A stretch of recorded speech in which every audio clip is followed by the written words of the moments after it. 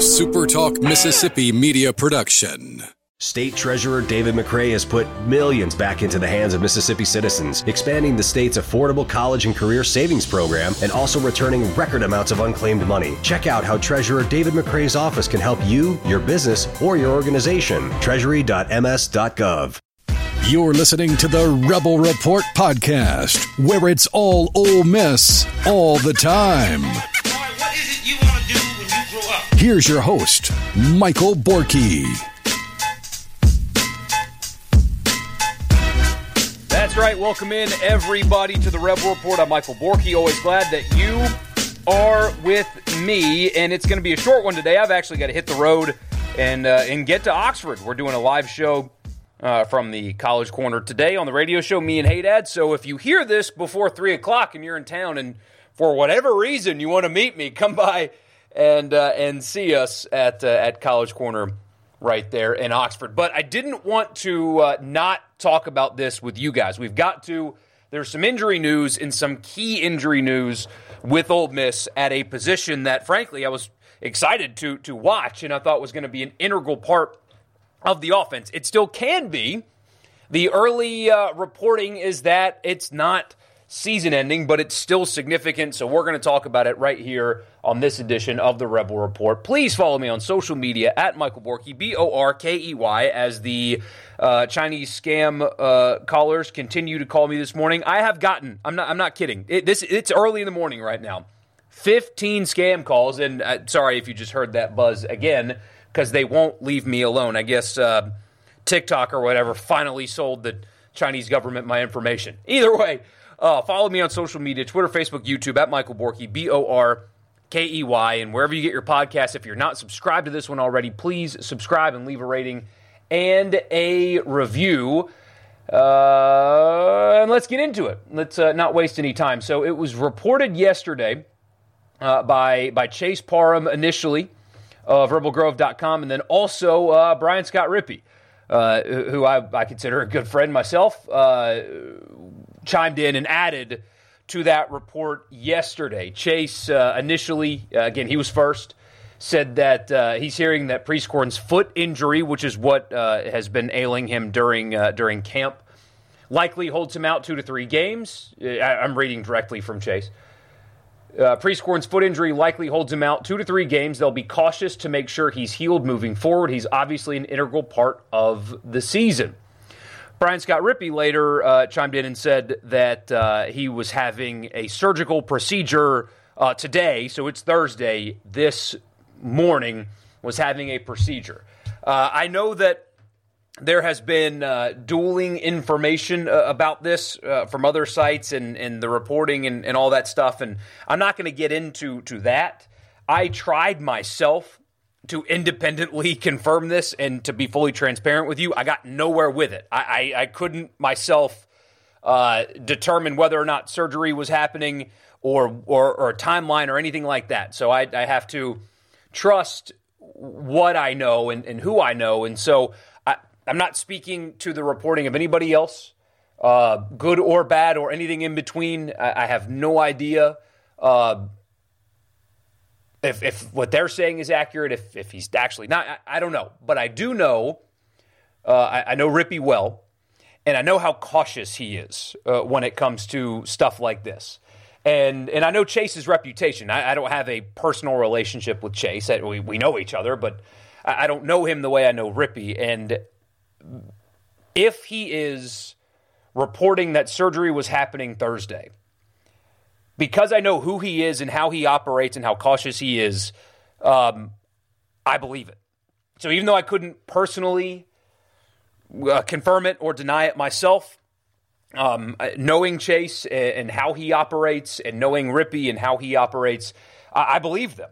And so if there's conflicting information and that ends up being accurate, well, that's just kind of how it is. But because I have a personal relationship, I don't know like who their sources are or anything like that. I have no idea where it's coming from, but I know how they operate. I know how they approach this, and because of that, I'm inclined to believe him. Call me biased. He's a good guy, but no, seriously, they approach this the way they approach it makes me believe that is, in fact, accurate. So I'm going to spend the next few minutes talking about it as if that is the truth. Again, I know there's conflicting information. I'm not speaking to the validity of that, good or bad. They could be right, they could be wrong. I don't know. I just know personally the person reporting that surgery is happening, and I believe that person. So that was way too long of a qualifier, but I don't want to get into, these people are right and these people are wrong. So anyway, Caden Prieskorn's having surgery this morning, according to them.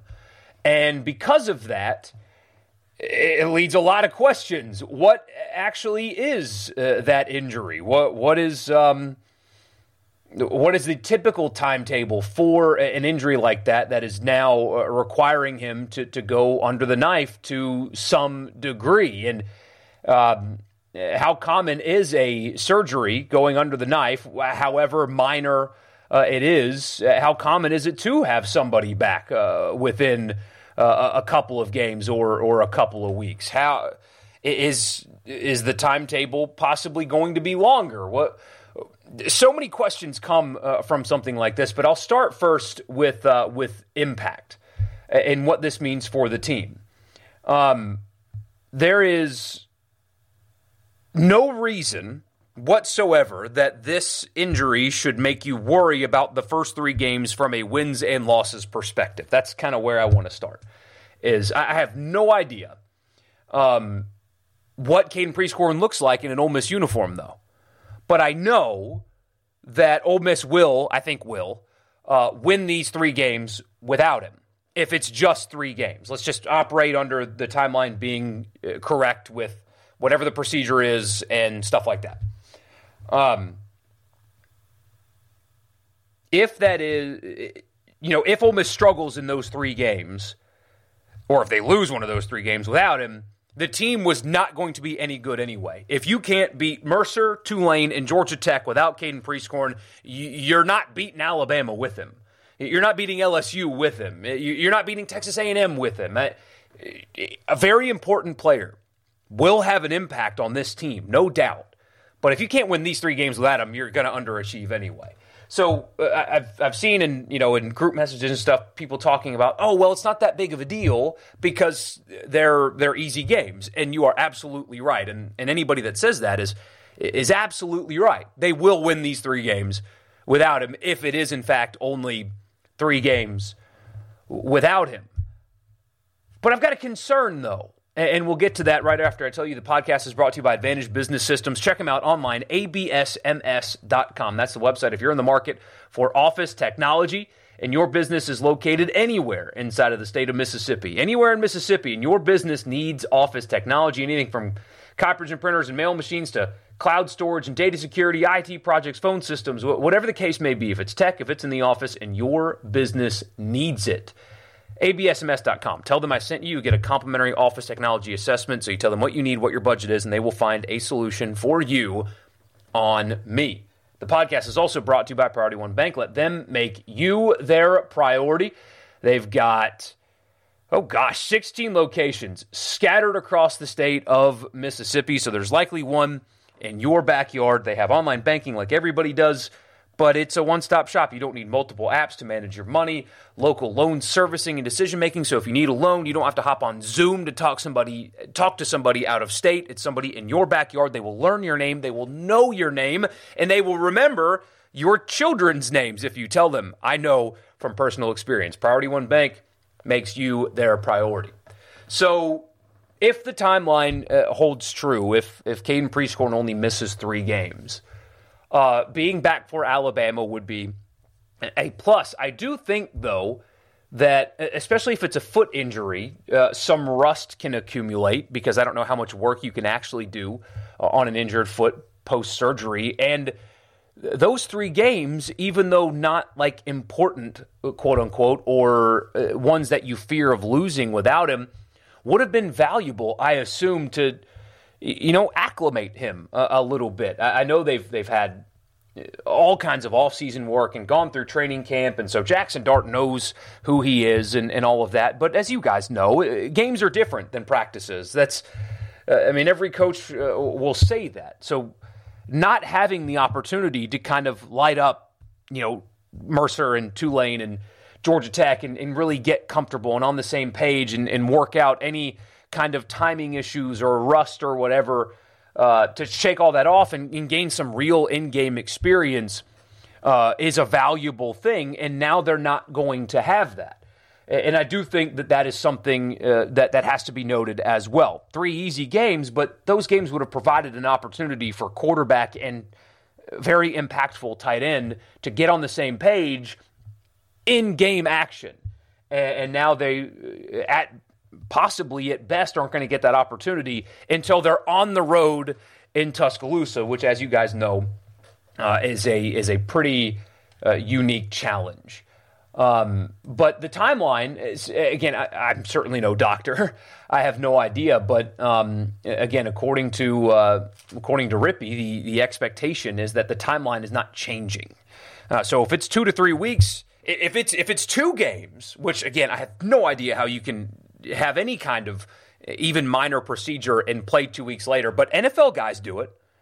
NFL players get surgery and play very shortly thereafter all the time. The reason why I say NFL and not college is because college is kept so much more under wraps than NFL. But so it does happen. It is possible, but 2 weeks or 2 games would be great because you can get him back for Georgia Tech, get his feet under him, get that timing that I mentioned, and that would be great. There is a cynical view. I was talking to a buddy last night about this, where he said, no Ole Miss player comes back in the expected timeline. He's like, it never happens. 3 games? No, it's going to be 6. And that kind of made me laugh because, unfortunately, it is true in some cases. But, no, that's all I've got right now in terms of I don't have anything. I'm relying on those guys to break the news and bring the information here. But if they're accurate and the timeline is not expected to change, and that's why they went ahead and had the procedure done today, then you would think that's a good sign because they obviously consider all options. I assume they considered not having it at all and having him just kind of rehab and play through it. Maybe it really is just a minor thing and it's only a couple games or maybe 3. And if it goes in deeper, it goes in deeper. But I still expect him to have a major impact on this team, and now it is up to maybe Michael Trigg to finally figure it out. It's been widely reported that he has been in the doghouse for basically his entire time at Ole Miss, and it's happened yet again in this camp. Will he actually recognize the opportunity that he has now in front of him to be the guy for a little while? Does that inspire him to finally get his act together? We'll see. But Kyron Heath now is going to have to play a bigger role. Apparently, they really like him. He has has had some things to work on because all young players have things to work on. Even Quinshon Judkins, as good as he was last year, was not a finished product, and even he himself told you so.